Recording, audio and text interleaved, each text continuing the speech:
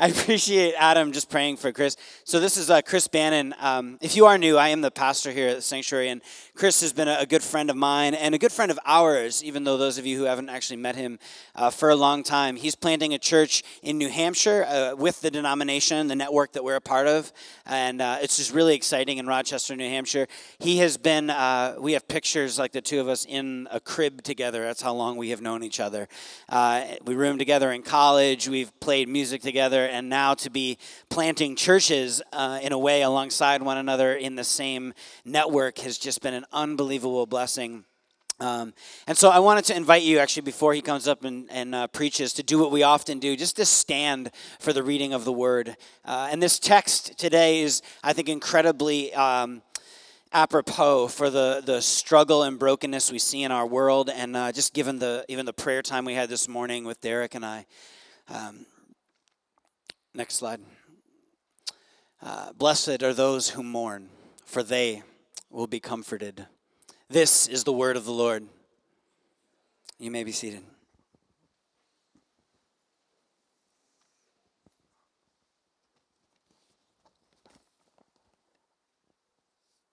It's probably a missed opportunity, but I am glad that no photo was found to display to you all the crib meeting of Andrew and myself. And yes, I am planting a church with a great team of people in Rochester, New Hampshire. We are at the very beginning stages now. We signed officially back in April, so about 4 months in. And so they're actually meeting at this very moment.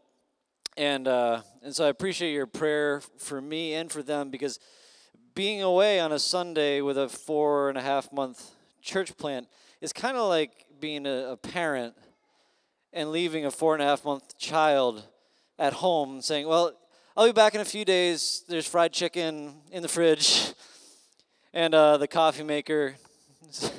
So, and I must be feeling a little anxious because I started this day by walking into the wrong bathroom here. So I might just be a little, so sorry about that.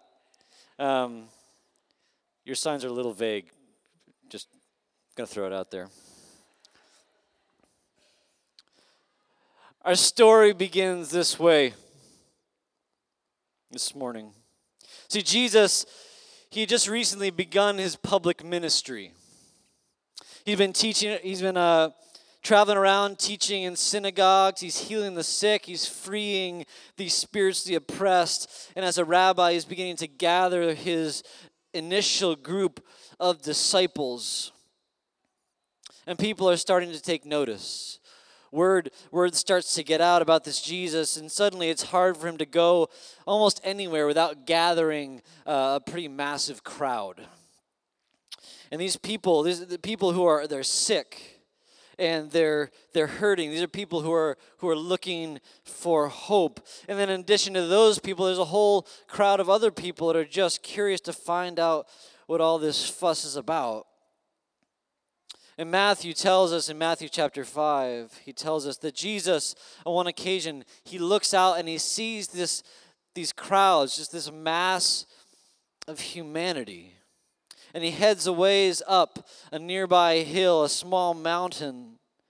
And his disciples join him there. And it's there that he sits down. He takes the posture of a teacher in that day and he begins to teach. And he says to them, "Blessed are the poor in spirit, for theirs is the kingdom of heaven. Blessed are those who mourn, for they will be comforted."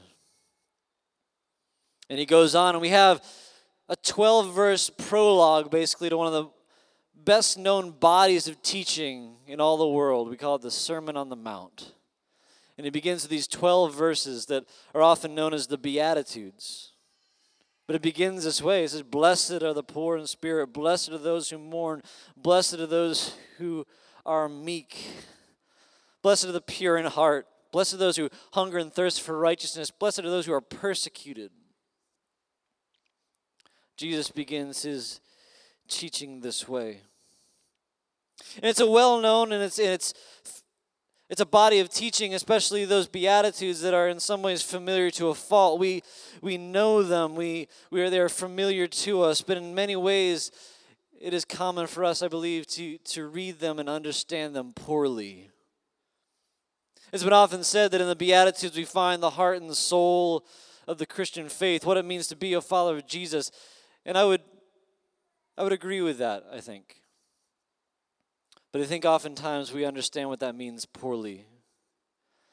Because we read those passages and we try and understand what it means to emulate those things. What does it mean to be Jesus spiritually bankrupt, and why should I aspire to that?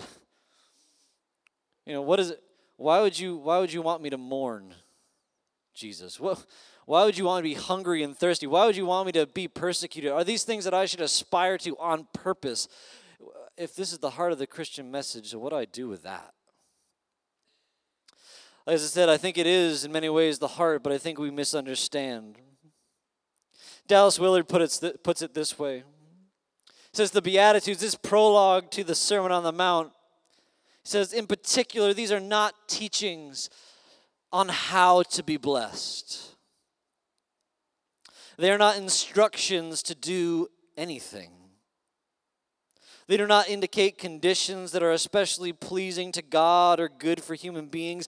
No one is actually being told that they are better off for being poor, spiritually bankrupt, or for mourning, or for being persecuted, and so on. Or that the conditions listed are recommended ways to well-being before God or man. Nor are the Beatitudes indications of who will be on top after the revolution, quote unquote. They are explanations and illustrations drawn from the immediate setting, again, this massive humanity before Jesus, drawn from this immediate setting of the present availability of the kingdom through the personal relationship to Jesus. They single out cases that provide proof that in Him, the rule of God from the heavens is truly available in life circumstances that are beyond all human hope. That are beyond all human hope. And so again, he begins, blessed are the poor in spirit, the spiritually bankrupt. And today that's a sermon in itself, obviously, but today we're going to jump that. We're going to talk about what it means to mourn and what it means to be comforted. We see that for the poor in spirit, for the spiritually bankrupt, the good news is that when it comes to overcoming that spiritual poverty, it's not about the strength that we're able to muster for ourselves or will ourselves into, but it's about the life and the strength and the flourishing that Jesus freely offers us in spite of ourselves. And I want to press from that into this reality, the experience we have of mourning, and the promise of comfort that Jesus offers to everyone who mourns. And as Andrew has referred to multiple times this morning, it is timely. It's kind of been a rough 6 weeks for humanity, it feels like. Our present, if there's any doubt about the brokenness of our world, our present news cycle has done a pretty good job, a pretty good apologetic for brokenness. I live in Rochester. Rochester's the home of James Foley, recently made quite famous by the way he died. We have Ferguson. We have an emerging genocide in Iraq. We have the suicide of Robin Williams. All these things that have filled our Twitter feeds and Facebooks and news headlines for weeks and weeks now. It's been kind of a rugged 6 weeks.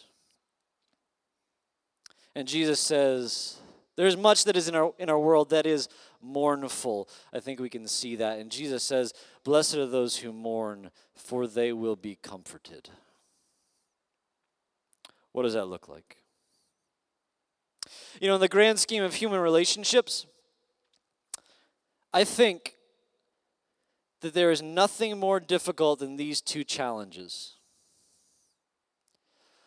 To mourn well and to comfort well those who are mourning. I think in the context of relationships, I don't think there's anything more difficult, challenging than that. To be able to mourn well and to comfort well those who are mourning. As Americans, particularly, for those of us here who identify that way, we are, I think, culturally speaking, terrible at both those things. We don't know how to mourn. And so we don't really know how to comfort one another either. And I think that there's a lot of reasons for that struggle, to be sure. But underneath it, this is my hypothesis, underneath it, it seems that one of the main problems is that at its core, at the foundational definition of mourning, mourning is about loss. It is about losing something. About losing a piece of yourself, losing some elemental value, something that your heart has clung to, is about mourning, feeling that loss. That is what mourning is. And that runs contrary to the cultural narrative of our culture, of America. Because I think our cultural narrative, using broad brushstrokes, it's about victory. Right? It's about winning. The cultural narrative, the American cultural narrative, is about overcoming adversity, being faced with wilderness and adversity and challenge, and pressing through those things to make a life, to carve out a life for oneself, to bootstraps and all that goodness. It's about victory, it's about winning, it's about overcoming obstacles. And so when it happens that someone within our culture, within our society, stumbles on that anticipated path to victory, just winning at life. When we experience a loss that leaves us crippled for a time on the side of that road, our culture doesn't really know what to do with that. We just don't. We don't know how to handle loss. I mean, just to think about it in a personal way, is there anything that makes us personally feel more awkward or powerless than coming face to face with someone who is mourning, like really mourning? Is there any more powerless feeling than that? I mean, maybe it's a friend who has recently experienced a loss of a loved one. A death in the family. Maybe they just found out that they were cheated on or served divorce papers. Maybe they've been unceremoniously laid off and they're not sure how they're going to provide for their family. Confronted with genuine loss, we quickly find ourselves at a loss for words. We just don't know what to say. But even worse than that is the moments when we try. We try to find comforting words to say and just end up saying the most terribly trite, empty things, even with the best intentions. Not to be too heavy-handed, but what do you say to a friend who just found out that their 4-year-old child's going to die of cancer? What do you say? What do you tell a parent whose teenage son just got shot down in the streets? What do you tell an Iraqi father whose family just got wiped out due to an emerging genocide? What do you say? I mean, imagine for a moment that this is someone you care about. This is someone you know. This is someone whose heart is being ripped out by unspeakable circumstance as they stand before you, as they speak, and they're coming to you, their friend, for a comforting word. What do you say? The truth is that sometimes, more often than not, when a word is the thing we need most desperately, words are the one thing we just don't have. And the reason is we know that no matter what we say, it can't bring back that person. It can't bring back that elemental value that's been lost. No matter what we say, no matter how eloquent we may possibly be, there's nothing we can do. And so we say, I'm so sorry. Even though we're not apologizing for anything. Or worse, we try and find something, we try to fill that void by saying something philosophical and profound. Like, well, we just need to trust that everything happens for a reason. Or, God must really think you're strong because He wouldn't give us any more than we can handle, right?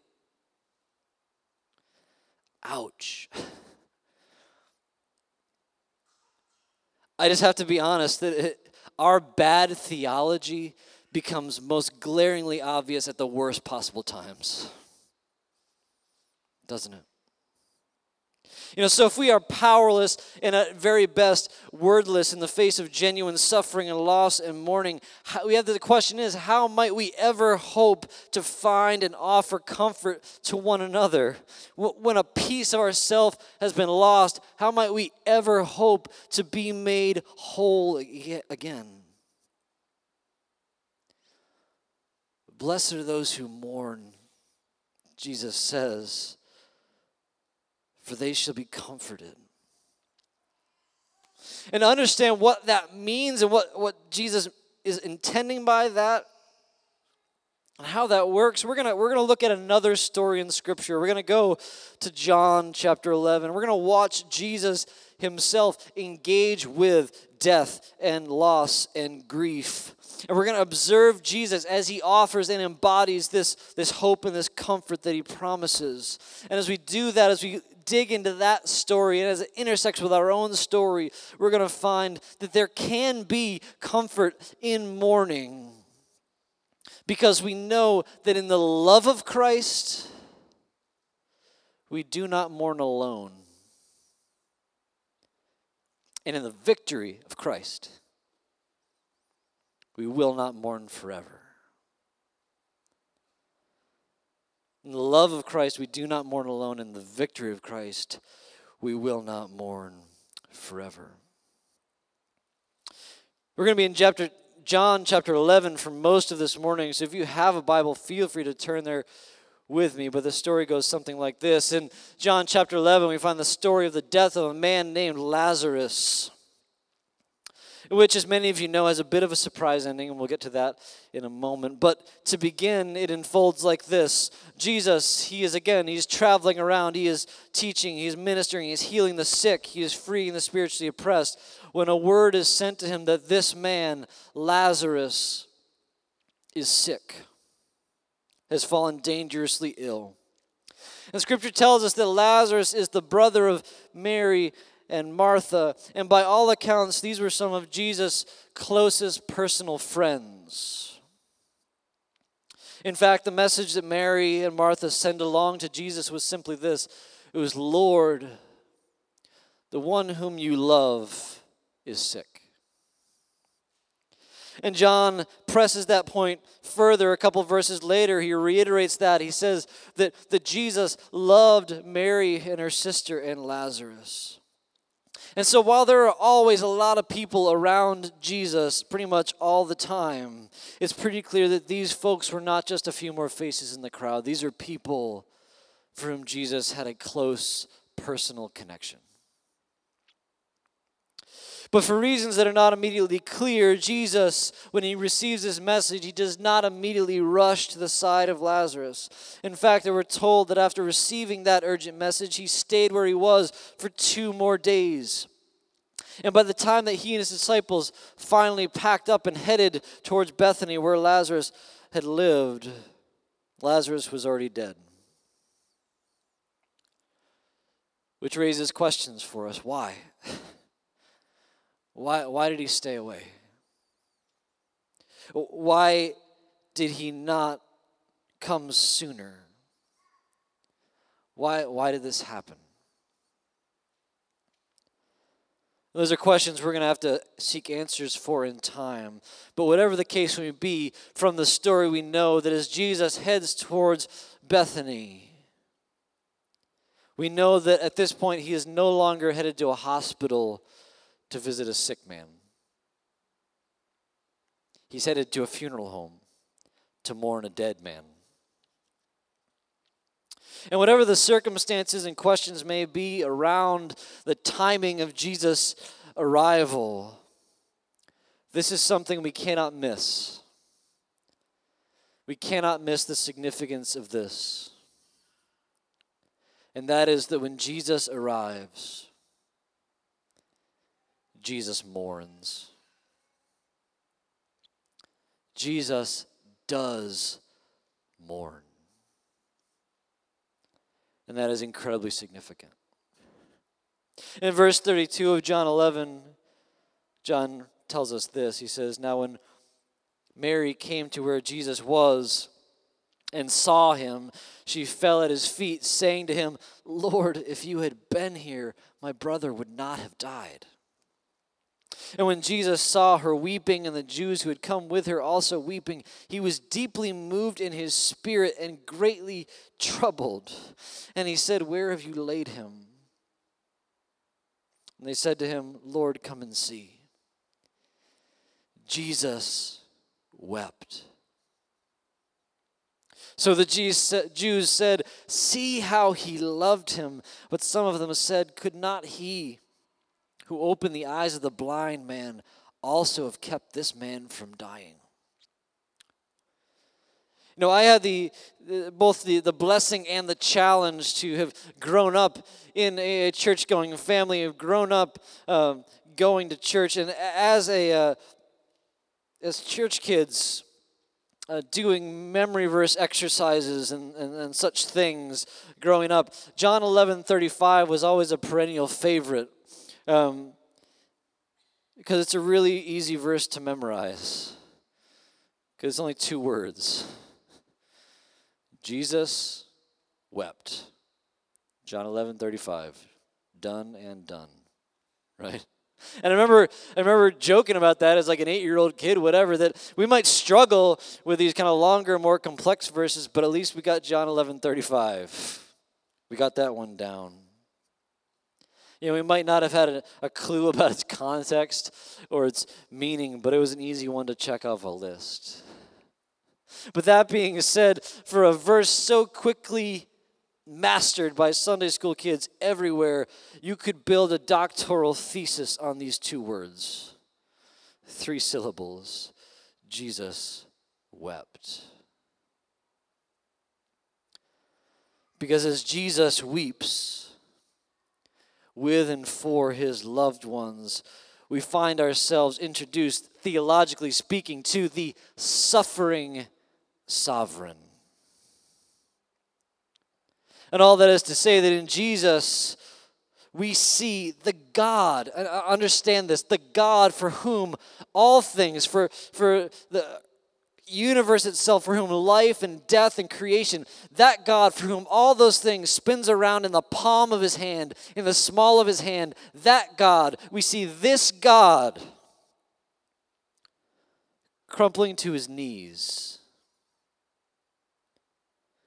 shedding tears streaming down his face, mourning, weeping. It's incredible. Sharing in the suffering of his people to the point that he is overcome. And this image will just not let me go. The thought that in Jesus we see that God, all powerful from before all things, living in unassailable glory, that God, his lower jaw starts to quiver. And his eyes glass over with tears, and he loses it in front of all these people, and they say, "See how he loved him."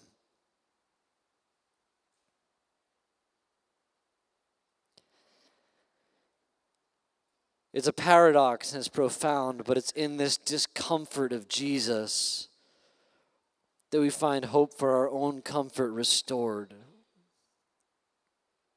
Because as we see in Jesus the heart of a creator God who, compelled by love, enters into and inhabits the suffering of his loss and mourning alongside of us, we come to understand that no matter where we are, no matter who we are, no matter what we have lost and how broken that loss has left us, we know that we have never been left to mourn alone. We have never been left to mourn alone.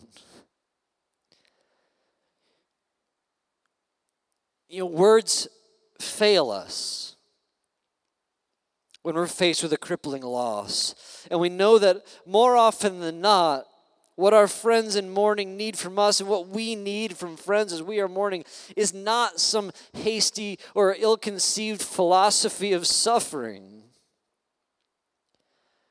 They just need our presence. They need to know that they are not alone. They need to know that there are other people who are willing to bear that burden of grief alongside of them. That is what good friends do. That in times of loss, they will bear the burden of grief along with us. And if there's any comfort to be granted, to be gained from the presence and the compassion of friends in our seasons of grief, how much more may we be comforted by the knowledge that should even every earthly friend fail us, the very creator of the universe still remains at our side on his knees, sharing our tears. You see, it's in the love of Christ. In the love of Christ, we know that we do not mourn alone. We may mourn, but we do not mourn alone. And that is incredible in and of itself. It is totally unheard of. It is, in fact, literally blasphemy in many other systems of faith and thought, that the creator of the universe would suffer and mourn and shed tears. It's blasphemy. But the God we meet in Jesus is a God who suffers with us and shares our tears. And Isaiah refers to Jesus as a man of sorrows, acquainted with grief. Surely, he says, he has borne our griefs and carried our sorrows. Upon him was the chastisement that brought us peace, and with his wounds we are healed. And so Jesus shares our suffers and he mourns. But the truth is that is only one half of the equation. As profound as it is, and it is profound, the tears of Christ on its own is not enough. It's not enough to make hope possible. Because if Jesus is only a co-sufferer, if all he has to offer are his tears, then he is little more than just a really good friend. And he is that, but he is more than that. He is oh so more than that. He is infinitely more than that. You see, Jesus has tears, but as it turns out, the tears of God are, inasmuch as they are like our tears, they are also profoundly different from our tears. As we continue to unpack this story around the death of Lazarus, we discover how different they are. Because our mourning, you see, human mourning, it is an expression of sadness and heartache that comes from being in a place of powerlessness and loss. The reason we mourn is because we have lost something or someone that we have absolutely no power to bring back. We have no power to restore to ourselves. And so our tears, they are tears of emptiness. They are tears of frustration. They are tears of injustice. Human mourning, for all intents and purposes, is a sadness that has no place to go for consolation. There's no escape from the emptiness. And so what happens is that in our mourning, we end up depressed, or we end up destructively angry until such a time as our heart just gets tired. And we resign ourselves to the fact that there's nothing that can be done. And so we do our best to move on and carry on, and just trusting that the passage of time will dull the pain. That's how we deal with loss. And Jesus has tears, but they are not tears of powerlessness. In fact, they are quite the opposite. When Jesus hears that Lazarus has fallen ill, Scripture tells us that he tells his disciples, he says, this illness will not lead to or end in death. He says it is for the glory of God, so that the Son of God may be glorified through it. Of course, we know then that Jesus stays where he is for 2 more days, and Lazarus succumbs to his illness and he dies. And then Jesus and his disciples finally arrive in Bethany, and when they do so, it is in the midst of a community that is in a season of mourning. And as we discussed already, the heart of Jesus, John tells us, is deeply moved. He is troubled and he mourns. Jesus weeps. But this is a place where our English translations of the originally Greek New Testament can be a little misleading, because where our Bibles tell us that Jesus is deeply moved, the word that's being translated there is embrymaomai. And the emotional thrust of that word is really more akin to a prophetic anger. It is righteous indignation. The image associated with that word is like the snorting of horses. It is this nostril flaring indignation. And it's as if John is telling us that Jesus, he sees the pain of these people whom he loves. He comes face to face with the evil of death and loss that is thrust upon the good creation of God and laid waste to these persons created in love and to reflect the image of God. And his response? It's important that we know that Jesus doesn't just get weepy. No. Jesus gets heart-rendingly pissed, if you'll forgive the expression. Heart-rendingly pissed off. And this Jesus who proclaims that he himself is the resurrection and the life that humanity's hopes hang upon, with tears still in his eyes, he walks up to death itself and just throws down. This is the image. Jesus just backhands death. He stands up to the grave of his friend and he calls into that void of darkness and loss and declares the authority to overturn death. And Lazarus, Jesus says, come out. And Lazarus gets up and he walks out of his own grave. Do you think the tone of that party changed a little bit? They had to order more sandwiches just to keep it going. But what we realize is that even though you and I may be powerless to stand up to death, powerless to restore those things that have been lost and have left us broken and a little less whole, Jesus is not. He is the one who declares victory over death and brokenness, and he is the one who will restore all things to rights. And as dramatic as this whole Lazarus episode may be, this is only a picture. It is a preview of what Jesus will one day work over all creation itself, made possible by the price he paid and the victory secured through his own death and resurrection.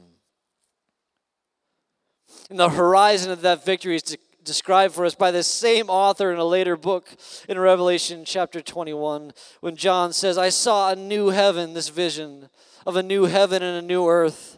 For the first heaven and the first earth had passed away, and the sea was no more. And I saw the holy city, New Jerusalem, coming down out of heaven from God, prepared as a bride adorned for her husband. And I heard a loud voice from the throne saying, Behold, the dwelling place of God is with man.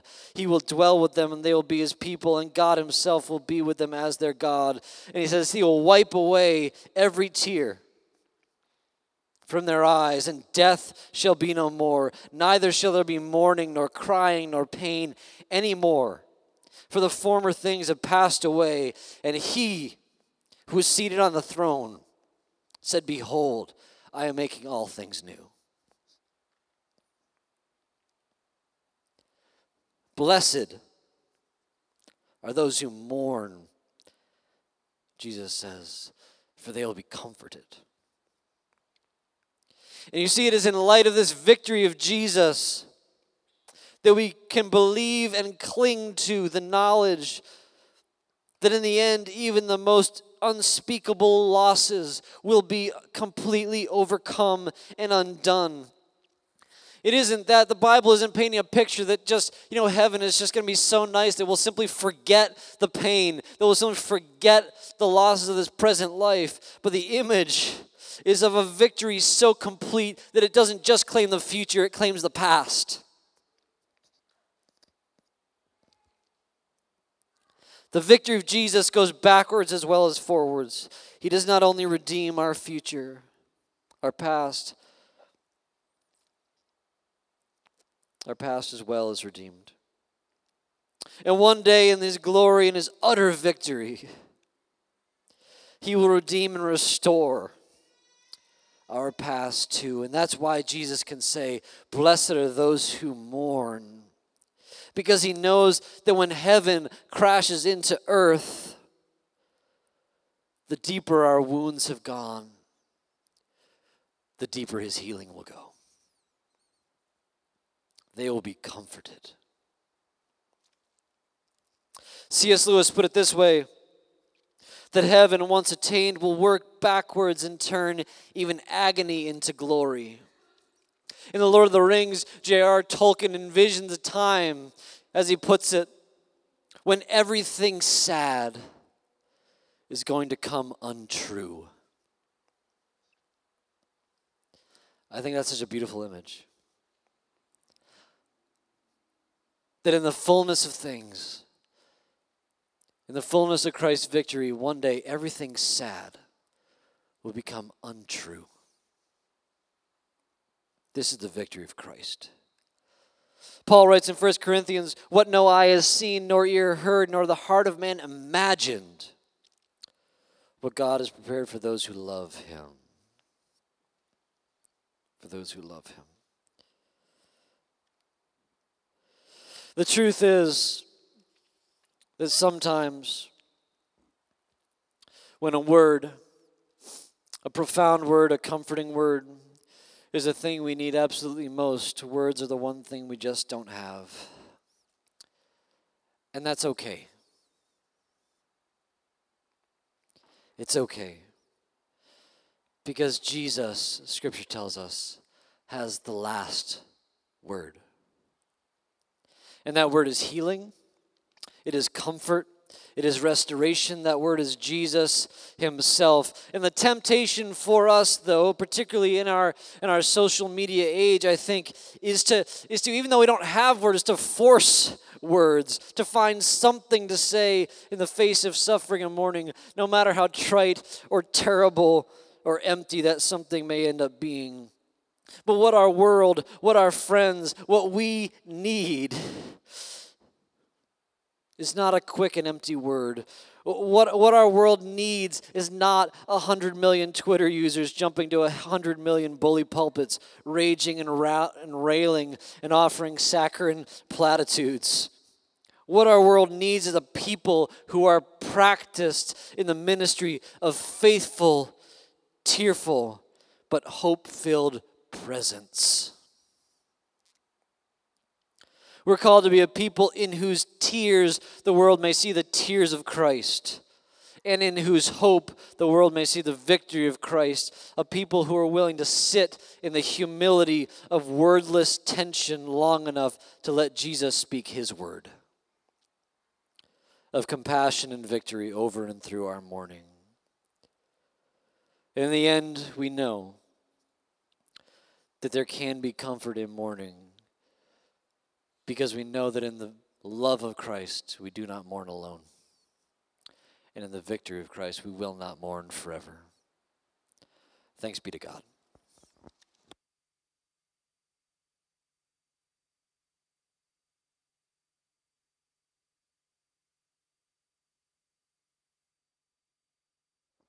Let me pray for us.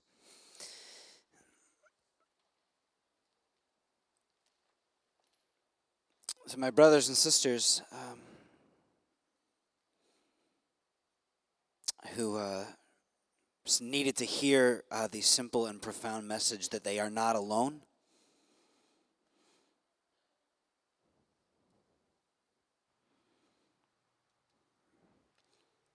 Lord, I ask you make yourself known to them, Lord, in just a powerful way in our last few minutes together.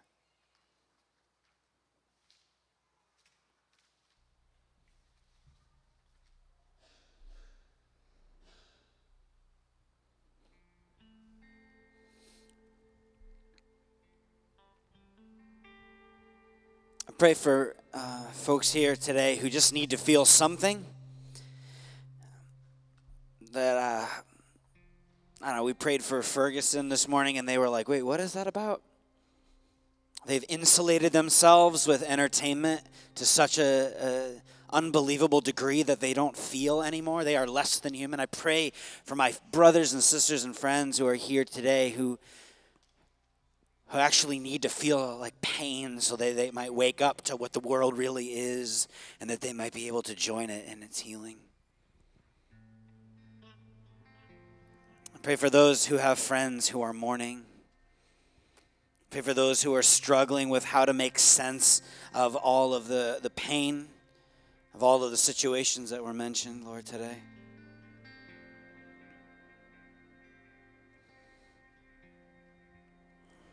Pray, Lord, you grow our trust in what you are doing. I pray, Lord, that our hope would be found in you actually, not just in word. That we would learn the way of presence. We would learn the way of being able to sit in the promises of the future where you are putting all things together. And that might rush backwards into the present like the scripture describes. And it might shape our here and now, like right now. That in light of that kind of hope, we can endure the worst sorts of things. Think of our brothers and sisters who are being persecuted by ISIS. Just the stories that are coming out of there of people just willing to go to their death, who are heart-wrenchingly just they're sad and beaten down and broken and have so much to mourn for. And yet they are seeing so much hope in the midst of that situation solely because of what they know you are doing in their midst, because of what you have done. That they can go to their death with both tears in their eyes and hope for tomorrow. Thank you that we do not mourn like those who have no hope.